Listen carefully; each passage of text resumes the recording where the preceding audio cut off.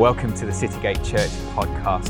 Today's message was recorded at our live Sunday services, and we hope that it encourages you to know God, find freedom, discover purpose, and make a difference. So Daniel's 70-week prophecy, Daniel chapter 9, verses 24 to 27. It says 70 weeks are determined for your people and for your holy city, which, let's just get this straight at the very beginning, Jerusalem, the holy city of God.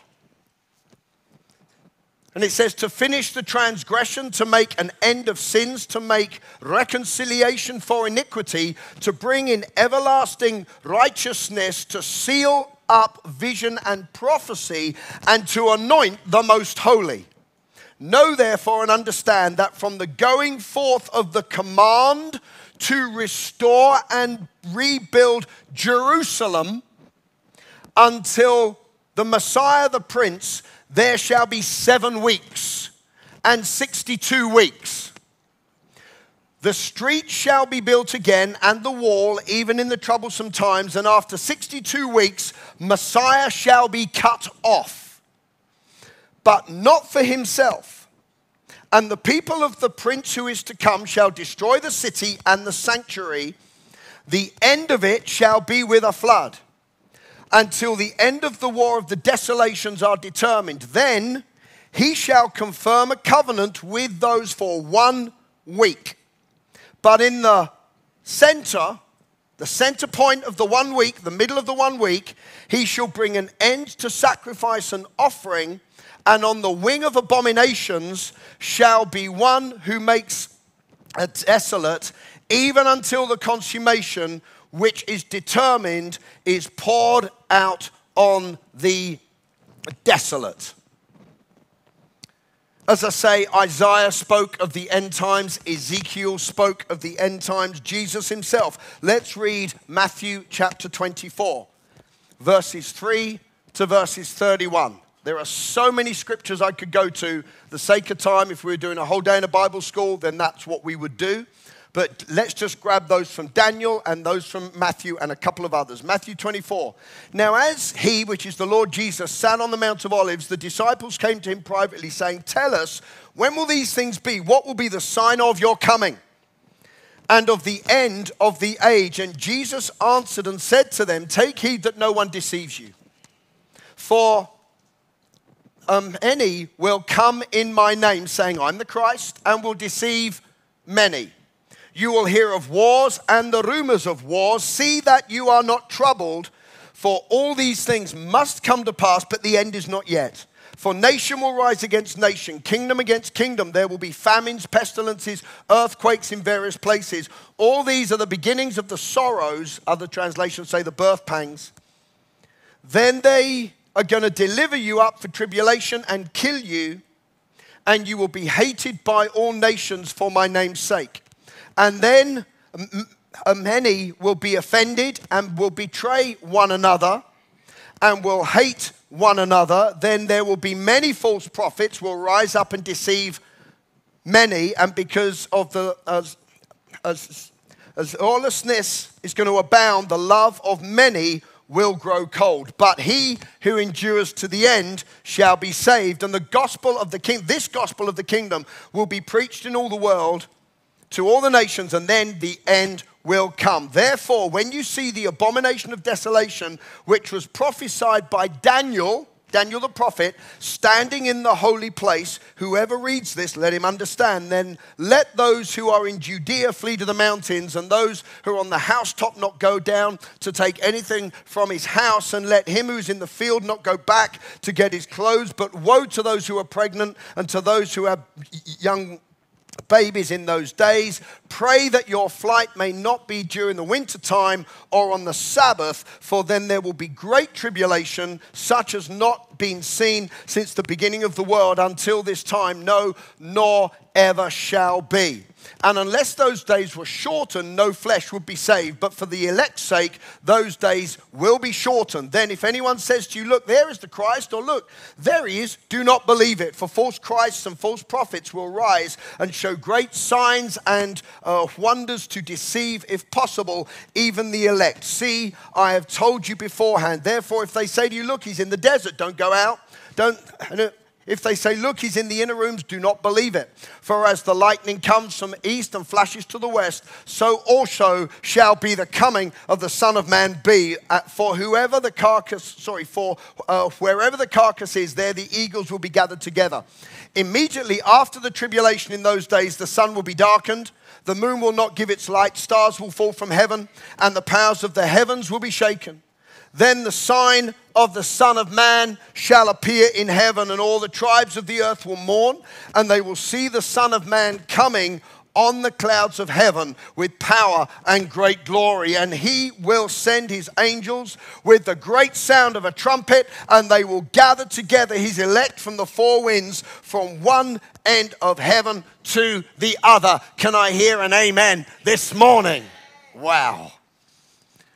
God, just going through those scriptures stirs something on the inside. And so today we're going to deal with the end times. What happens? What is actually going to happen on earth, in the heavens, with Israel, with the church, with the world? What's going to happen?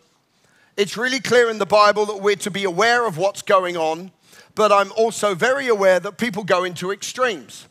And now the problem is that's where the whole church goes, oh yeah, people go into the extremes. So that means we don't ever think about it. And I think that's a real problem. Because Jesus himself spent a lot of time talking about the second coming. And a whole number of the books in the New Testament talk about the second coming. Because we live for the second coming of Christ. Our God is returning. Jesus is coming back. And what the enemy has been successful in doing is sort of almost putting this over to the annex as well, it's not really important. It doesn't really matter if you know about it or not. It doesn't really matter if you understand it or not. Doesn't matter. That's for the weird people. That's for the people who are all about times and dates and all this sort of stuff. So I'm just going to love Jesus. Well, if that's your attitude this morning, then it's time for that to change.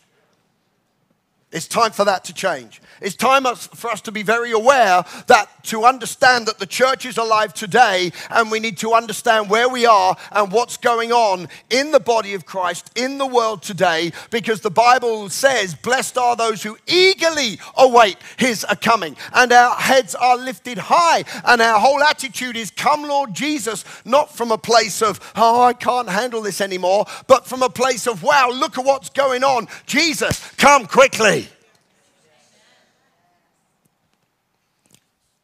So, how do we deal with this? We deal with this, and I'm going to deal with this 70 weeks prophetic word of Daniel. Now, the 70 weeks, what is a week? Here in this prophetic word, a week is a period of 7 years, very clearly from Scripture.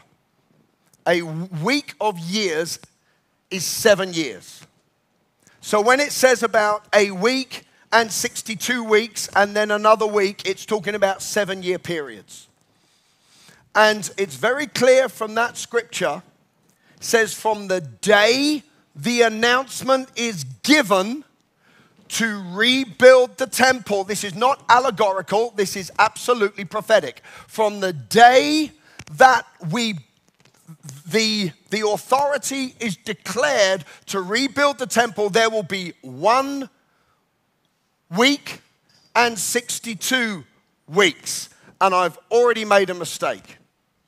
No, I haven't. A week is a 7-year period. That's right. It says 7 weeks and 62 weeks, not 1 week. 7 weeks and 62 weeks. So it's very clear from Scripture, 445 before Christ is when the declaration was given.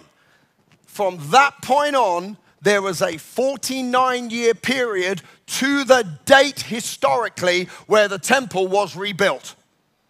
It started in 445 BC, and Jerusalem was finished in 396. This is history. 49-year period from the day it was declared to the day it was done. So that is our first 7-week period of 49 years. Are you with me? So this is amazing. Already we're going, wow. Then we have, he said, then there will be 62 weeks of years. 62 weeks of years from the completion of Jerusalem. This is we've just read this prophetic word, to the day Jesus, or to the year Jesus is cut off. That is a period of 434 years, which brings us to AD 32, the year Jesus was crucified. Okay, this is absolute scripture. This is not allegorical. This is the timeline that God has given. Then it speaks about there will be a prophetic gap. And that prophetic gap is the age of the church. Because you've got to remember, this whole prophetic word is about Israel. Are you with me? It's about Israel. So from the day the Lord Jesus Christ was crucified, we are no longer in the time of Israel. We are in the time of the church. AD 32 was the outpouring, the day of Pentecost. Jesus was raised from the dead. He went to be at the right hand of the Father, and the church age was born. Can we have the next one up? We should have the reveal there about Jesus being crucified. Bang, there he is. 483 years to the year when Jesus was crucified. Now, okay, I'm just going to read some other scripture right now. During this time, the 62 weeks, which is 434 years, we have other prophetic words from Daniel. Let's read Daniel chapter 2. This is the dream. Now we tell you the interpretation of it before the king. You, O king, are a king of kings, for the God of heaven has given you a kingdom, power, strength, and glory. And wherever the children, this should be coming up here, wherever the children may dwell, or the beasts of the field and the birds of the heaven, he has given them into your hand, and he has made you ruler over them all. You are this head of gold. Now this is speaking about the whole dream that the king had. Do you remember he had an image? He had the head of gold, the chest of silver, the thighs of bronze, and the legs of iron and clay. That's a whole thing that was going on in early Daniel, because you've all read the book of Daniel by now, I hope, because that's the series that we are in. So there's this whole image. He said, you are the head of gold, Nebuchadnezzar. But after you will arise another kingdom inferior to yours, then another, and a third kingdom of bronze, which shall rule over all the earth. And the fourth kingdom shall be as strong as iron, inasmuch as iron breaks in pieces and shatters everything like iron that crushes. That kingdom will break in pieces and crush all the others. And then it says the feet and the toes, partly of clay, partly of iron. And the kingdom shall be divided, yet the strength of the iron shall be in it, just as you saw the iron mixed with ceramic clay. And as the toes and the feet were partly iron, partly clay, so the kingdom is going to be partly strong but partly fragile. As you saw iron mixed with ceramic clay, they will mingle with the seed of men, but will not adhere to one another, just as iron does not mix with clay. And in those days, in the days of these kings, the God of heaven will set up a kingdom which shall never be destroyed. And the kingdom shall not be left to other people. It will break in pieces and consume all the other kingdoms, and it shall stand forever. That's the kingdom of God. Inasmuch as you saw that the stone was cut out of the mountain without hands, and that it broke in pieces iron, bronze, clay, silver, and the gold, the great God has made known to the king what will come to pass after this. The dream is certain, and the interpretation is sure. I'll turn to Daniel chapter 7, verse 17. These great four beasts, this is another prophetic thing about the same period. These four beasts, which are four kings, which arise out of the earth, but the saints of the Most High shall receive the kingdom and possess the kingdom forever and ever and ever. Then I wished to know the truth about the fourth beast, which was far different from the others, exceedingly dreadful, with its teeth of iron and its nails of bronze, which devoured, broke in pieces, trampled underfoot with its feet. The 10 horns that were on its head, and the other horn which came up, before which 3 fell, and that horn which had eyes and a mouth, and spoke blasphemous things, pompous things, whose appearance was greater than his fellows. And as I watched, the same horn that was making war against the saints, prevailing against them until the Ancient of Days came, and a judgment was made in favor of the saints of the Most High. And at that time, the time came for the saints to possess the kingdom. Thus he said, the fourth beast shall be a fourth kingdom on the earth, which shall be far different from the others, and shall devour the whole earth, trample it and break it in pieces. The 10 horns are 10 kings which arise out from its kingdom, and another shall arise after them, and he shall be different from the first ones, and shall subdue 3 kings. He shall speak pompous words against the Most High, shall persecute the saints of the Most High, and shall intend to change the times and the law.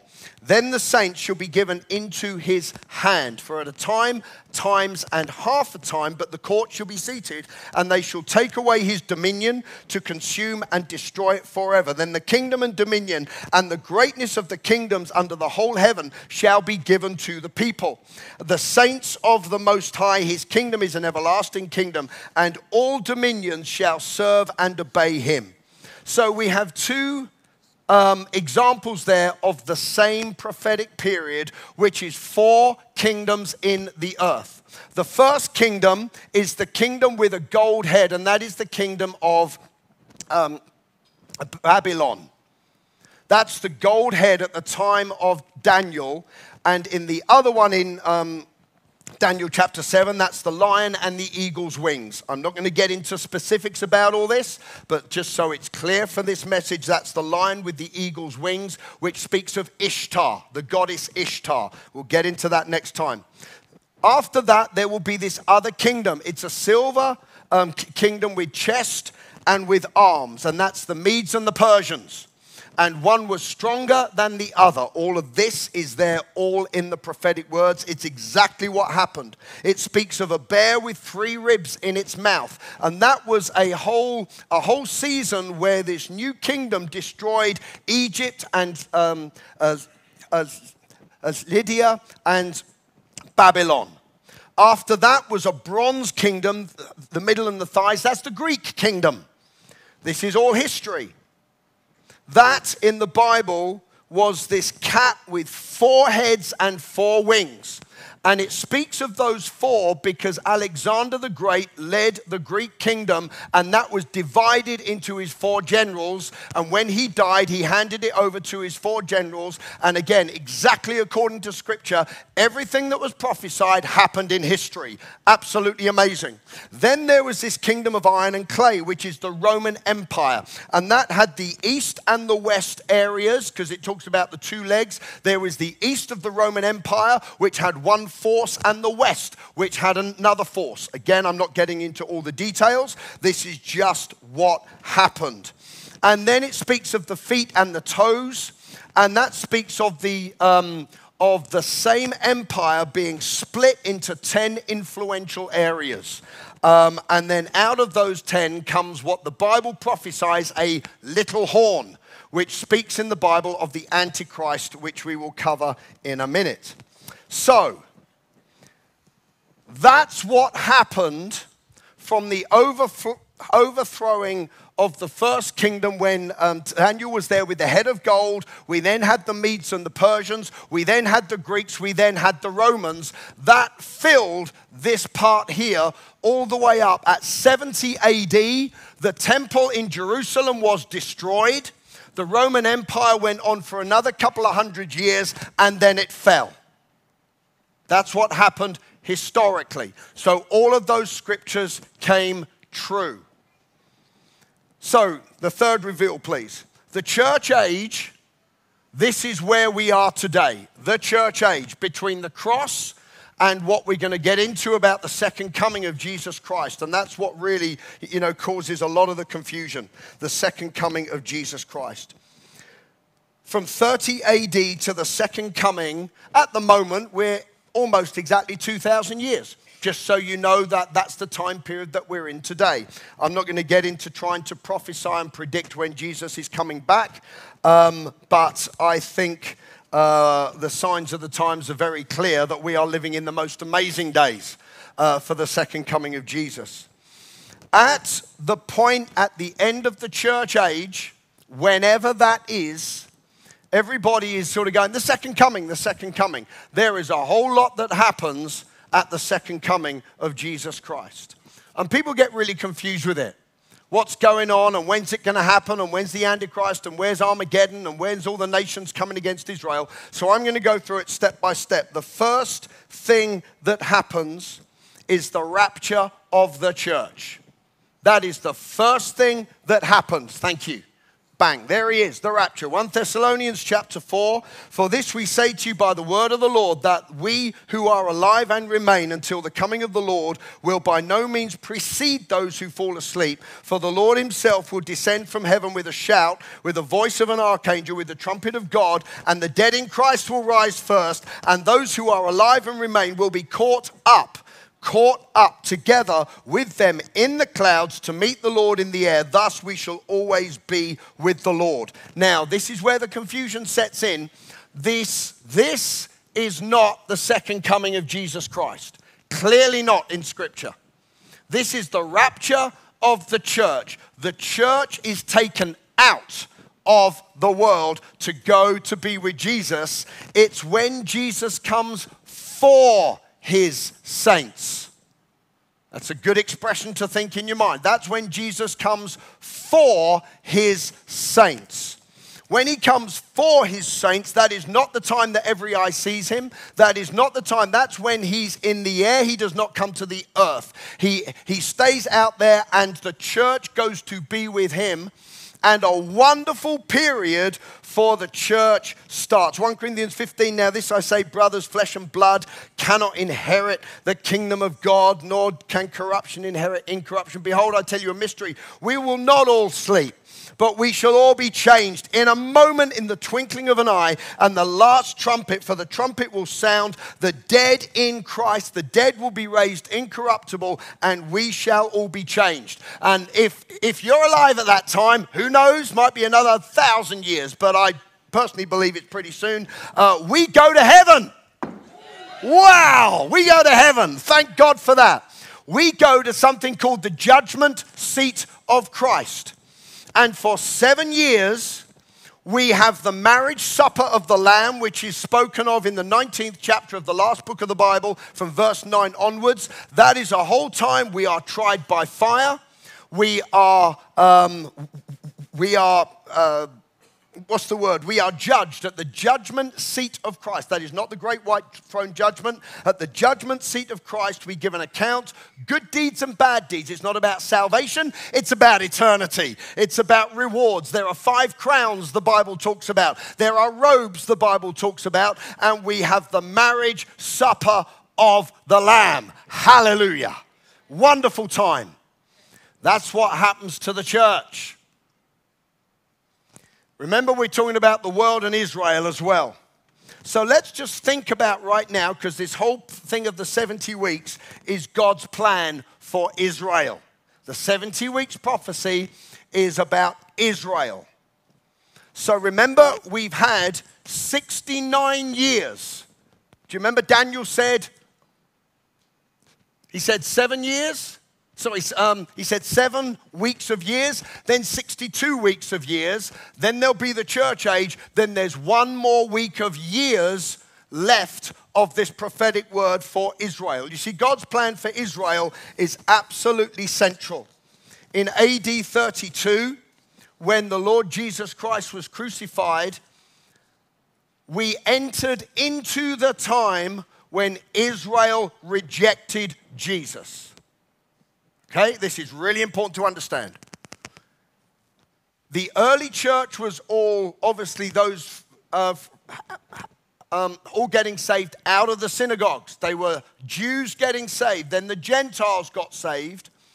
But then, as it moved on, Israel rejected the Messiah. Jesus Christ, and we have the church age. So for Israel, there are so many prophecies. They were scattered. I could go through all the details of when Israel was scattered, the 10 tribes, the 2 tribes, everything that happened from AD 70 when the temple was destroyed by the Romans, what happened to the Jews scattered through all the earth. But there are promises for Israel to bring them back to the land. And in 1948, a nation was born in a day. Hallelujah. And Israel came back into their inheritance. The people and the land, for the first time, came back to rule their own nation. And it was a fulfillment of Ezekiel 36, 37, and 38. The dry bones came back to life. Hallelujah. God breathed and a nation was born. Hallelujah. In 1967, Jerusalem was rebuilt by the incredible power of God. Absolutely amazing. There was a 6-day war, and Jerusalem was not rebuilt. It was under the authority again of the Jewish people. In Ezekiel 36 to 38, now this is where we don't know. I know what I think, but there are different interpretations as to where in what I'm just about to say happens. Does it happen just before the rapture, just after the rapture, in the tribulation, or at the end of the tribulation? Well, it won't be the end because something else happens at the end. But around this time, we'll talk about the tribulation in a minute. Ezekiel 38 says this, "For the word of the Lord came to me saying, Son of man, set your face against Gog, of the land of Magog, the prince of Rosh, and Meshech and Tubal, and prophesy against them and say, Thus says the Lord God, Behold, I am against you, Gog, and the prince of Rosh, and Tubal, and Meshech." Now, if you get a map, the whole land of Magog, Magog, is the area of, it spans from Kazakhstan through Turkey, and obviously the boundaries are different from where we are today, but it's that whole area just north of Israel, does not include Iran, does not include Iraq, but it's that whole area there. It includes the Ukraine, it includes that area. Then he speaks about Rosh, which is what we would know today as Russia, and it's the area above Magog.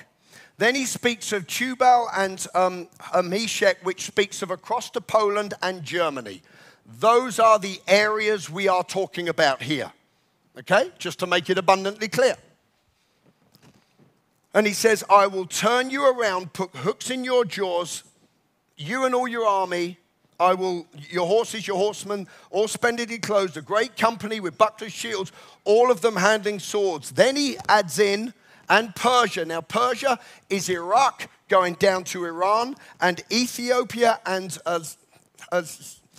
Libya are with them, all of them with the shield and the helmet. And he adds in Gomer and all its troops, and the house of Togarmah from the north and all of its troops, and many people are with you. And he talks about all of that lot coming against Israel in a war. Now, is that going to happen just before the tribulation? Is it going to happen just after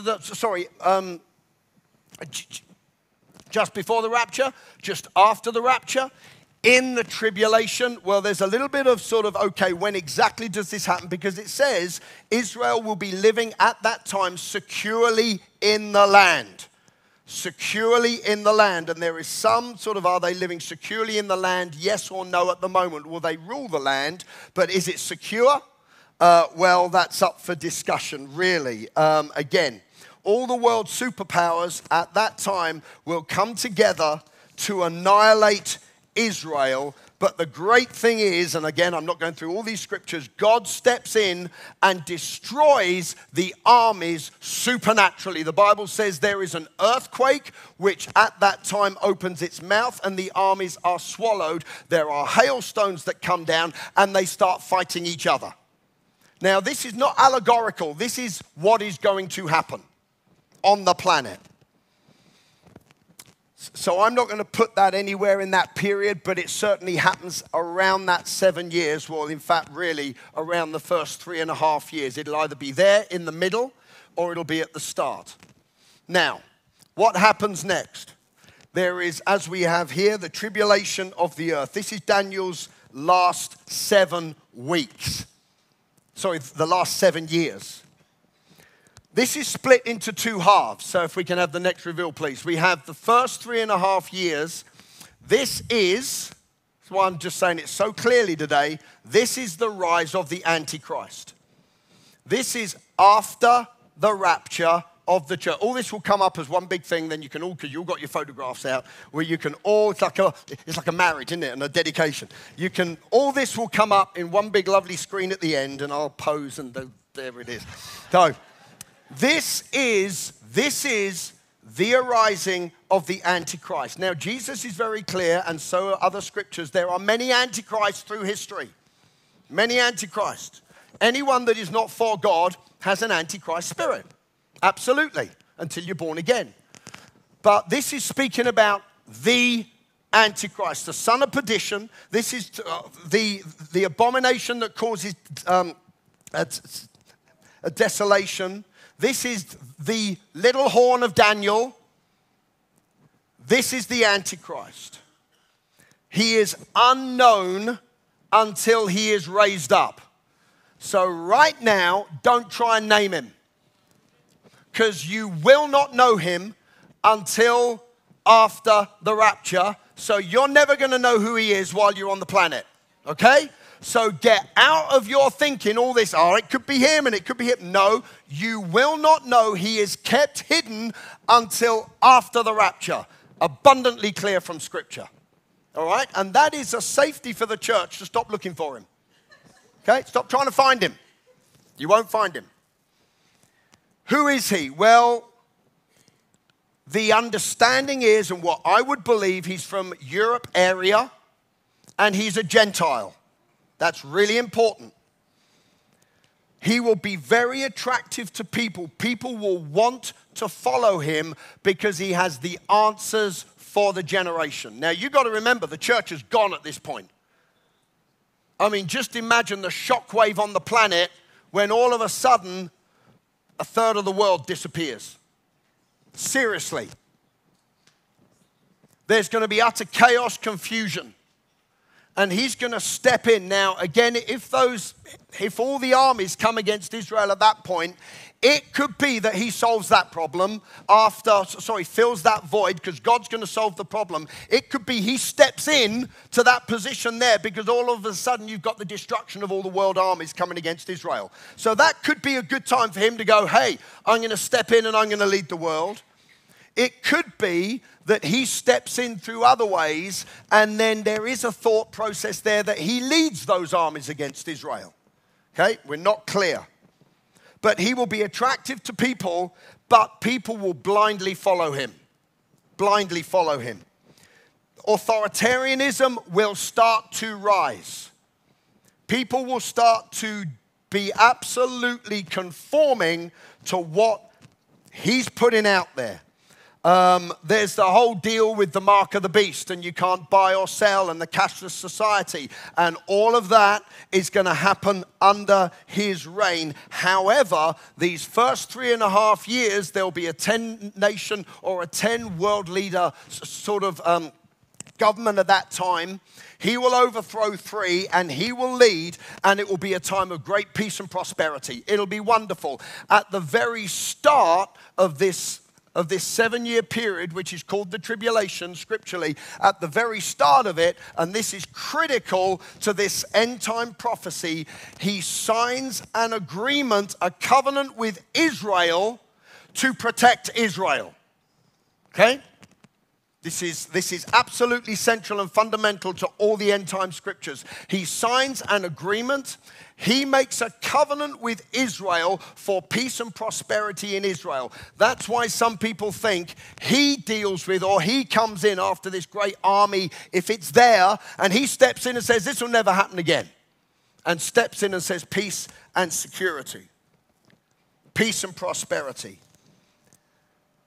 There will be a 10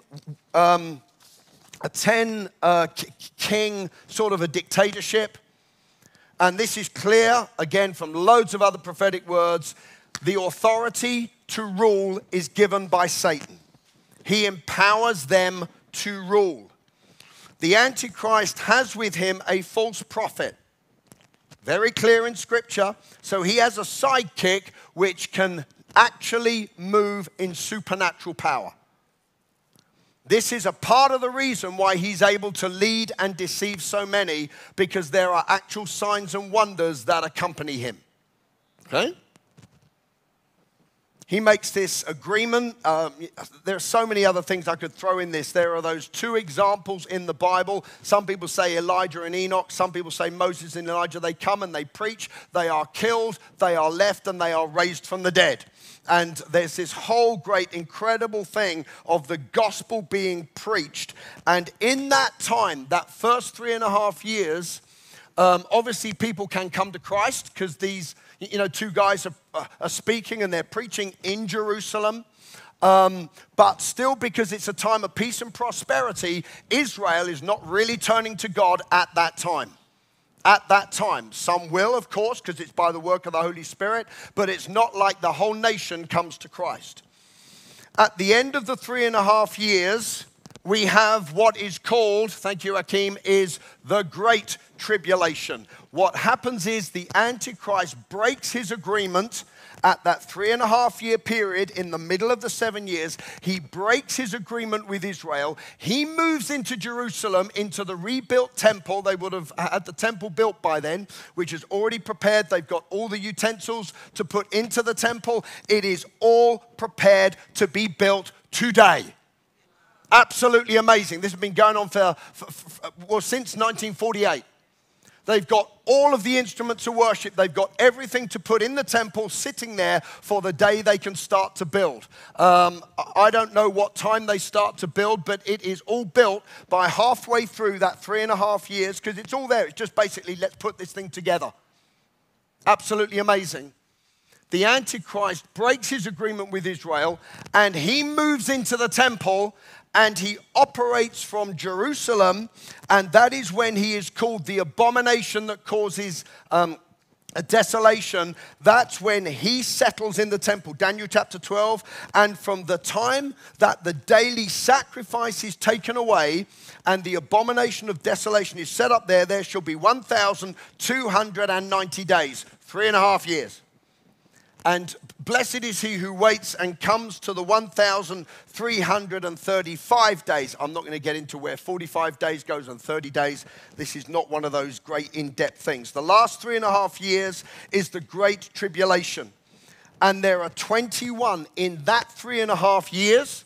There are 21 supernatural works of God.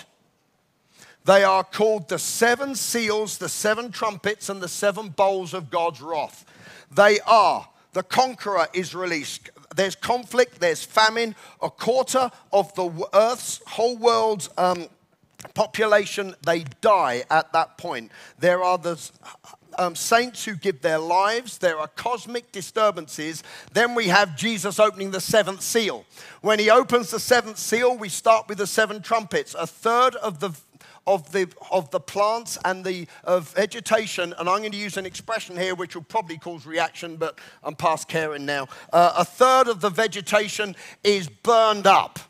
That'll please all the global warming people. It is destroyed by the rays of the solar system. Very clear. 1/3 of the seas are polluted and 1/3 of the fresh water is polluted. There is a whole cosmic disturbance around the earth. There is a release of demonic activity like never before, like a swarm of locusts. There is an army that is at that point all assembled. It gives you the number 200 a million people in the army which need to march across the Euphrates flood river, which is now completely dried up. they're saying by 2030, this is scientists, it is already dried up, but by 2030, for the first time in history, there will be no Euphrates River. It's gone. And again, this is all according to Scripture. It goes into the 7 bowls of God's wrath. There will be skin cancers and sores. The seas will be turned into blood. This goes with the other things I've said. The fresh water is turned to blood. Men are burned by the sun like never before. There's darkness and pain. And the Euphrates River is dried up. The earth is shaken. And the release of the end time kingdom on earth, which is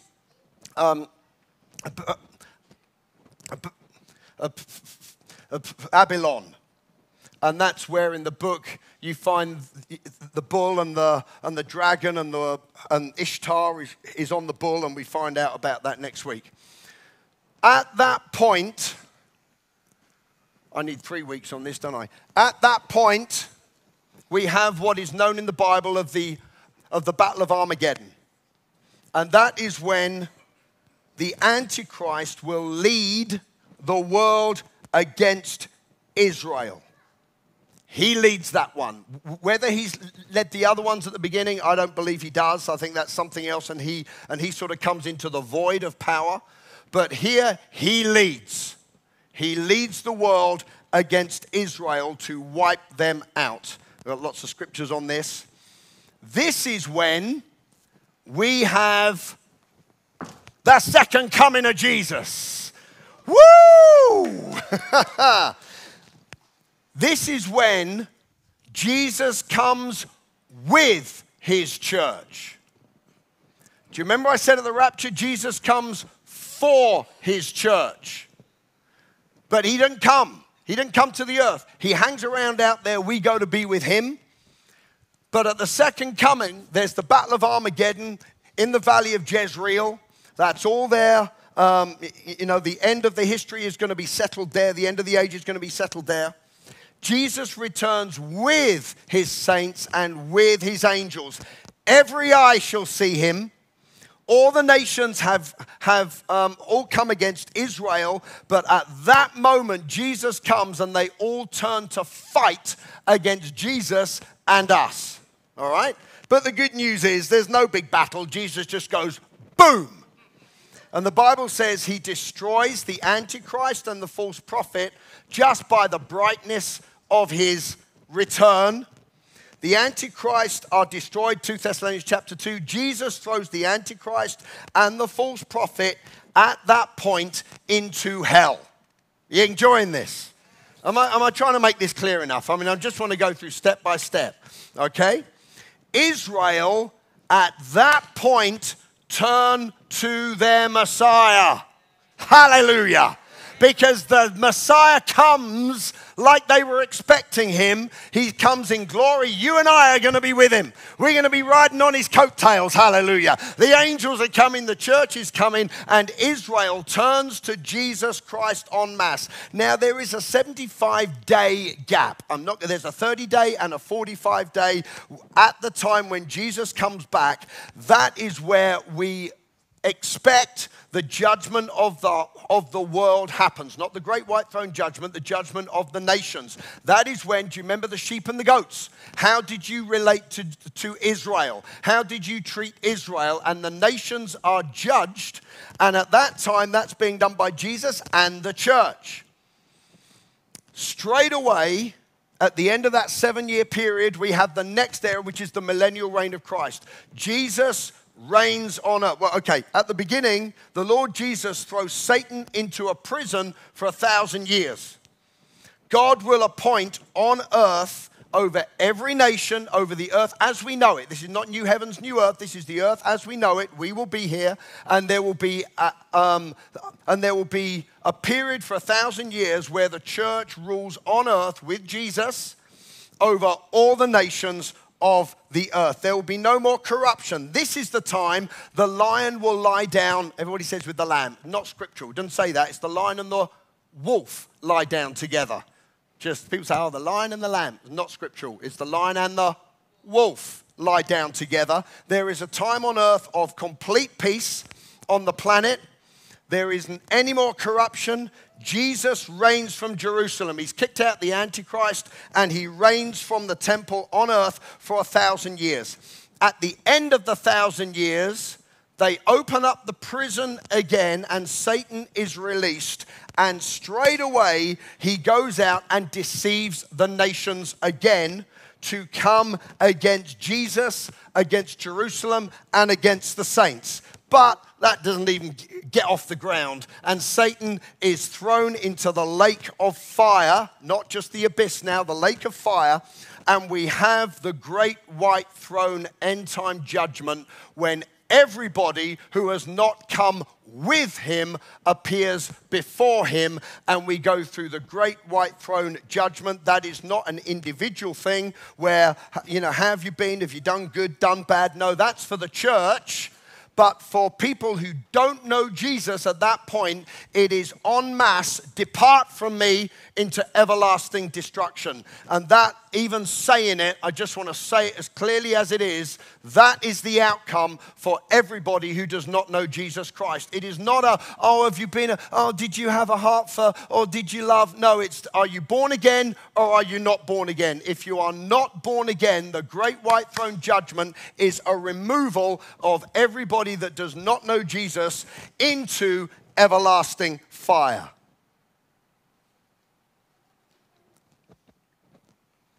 The last point, there's a new heaven and a new earth. Everything at that point is destroyed by fire. 2 Peter chapter 3 verse 7, the Lord will destroy everything by fire. The 21st chapter of Revelation. I mean, obviously, I could go through the whole book of Revelation with all of this. It's abundantly clear. There is a new heaven and a new earth. There is a brand new Jerusalem which descends out of heaven, 1,500 miles cubed, and Jesus rules heaven and earth for eternity, and we live forever with glorified flesh, glorified bodies. We've already got those at the rapture. When we come back, we're going to be eternal beings, flesh glorified, transformed from corruption to incorruption. And Jesus rules a new heaven and a new earth for eternity. As I close, what's our response? That's it, guys. I could put my own belief of the dates for this last bit, but I'm not going to do that in a church context. But just like you've got clarity down here, and you've got clarity up until this point, you've got clarity from Adam to Abram, all the way to the law. You've got clarity all the way through. It's very clear to me how long this church ages. Abundantly clear. I mean, for me to not see it is just like, well, how can you not see it? But let's just forget that at the moment, because that's not the point of this message. The point of the message is our God has got a plan. And he knows what he's doing. And we are alive somewhere in that. Somewhere. If I was to do an end times preach, I'll talk about the signs of the time. I've read them. I read them from Jesus. The wars, the rumors of wars, etc., etc., etc. Cashless societies, dictatorships, the kingdoms, the new kingdom that's happening, what's happening in the Ukraine, what's happening in Turkey, what's happening in Iran, what's happening all through that part of the world, what's happening all the way across through to Germany. I could go through all of it and say this is as clear as day to me. Clear as day. But I'm not going to do that. I'm just going to say we're somewhere here. This, especially these last 3.5 years, this first 3.5 years is bad enough. Talk about COVID, control and the lockdowns. We ain't seen nothing yet. That was a forerunner. But this second 3.5 years is just going to be hell on earth. I didn't go through really in depth the 21 supernatural things that are going to happen on this planet, people crying out. Where people are just, fear is killing people left, right, and center. I mean, it's just the most horrendous thing. Thank God we're going out on the first load. Thank God. Thank God. And I want to take as many people as I can with me. I want to take as many people as I can with me. What's our response as we close? Number one, pray for Israel. Yes, they have their own nation, but can I say it like this? The world, I'm not talking about people, the world is a spirit. The world hates Israel. Hates Israel. As a pastor of this church, I will say it as clear as I can. The whole theology of replacement theology is completely unscriptural. It is wrong. We are grafted into their vine. We do not replace Israel. Israel are the apple of God's eye. Israel is what all the end time prophecies are all about Israel. They're not actually about the church. Hello? They're about Israel. So God is not done with Israel, and our eyes and our prayers have got to be for Israel right now. And the world is already starting to hate them again. Why? Because we're getting ready for everything. It ain't going to take long. So we need to pray for Israel, because what they are going to go through, when it talks about all the saints in the tribulation, when it says they overcame him by the blood of the Lamb, the word of their testimony, that's Israel in the tribulation. It's not actually a church verse. Just to say, we're gone by that time. It's still a scriptural principle, but that verse is for Israel during the tribulation. See, Jesus kept saying, to those who are faithful will be saved. The church is gone at that point. He's talking about the people that get saved during the tribulation. They are going to need grace like never before for what they are going to go through. They're the ones with the mark of beast who have to say no to it. I don't have to say no to that. Can I just clarify all of this? I don't have to say no to that. I'm gone. I'm gone. Now, they're preparing for it, but I'm not going to have to make that choice. Hallelujah. Because I'm out on the first load. I'm a pre-trib, pre-millennial, pro-Jesus, end-timer. Even the believers can be deceived at that time during that thing. We got to pray for Israel, pray for souls to be won, and work hard. Work hard to see people come to Christ. Work hard. I mean, in 45 minutes, because I started late, I've tried to make sense of this. This is no joke. This is reality. This is where we're going. Whether I see it in my lifetime or not, I know what I think.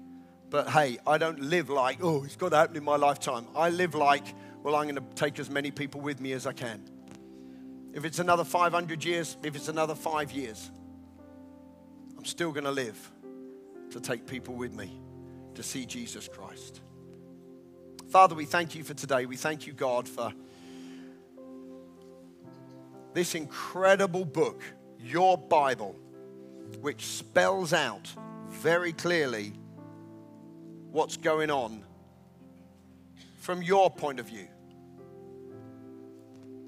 Lord, we all live in our own experience, our own worlds, our own circumstances. But Father, just for once today, will you help us see the big picture? What is going on in our world?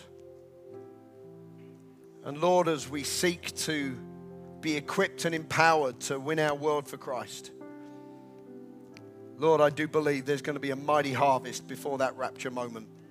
Lord, let it be in our day. Friends and families coming to Christ in Jesus' name. Amen. God bless you. See you next week.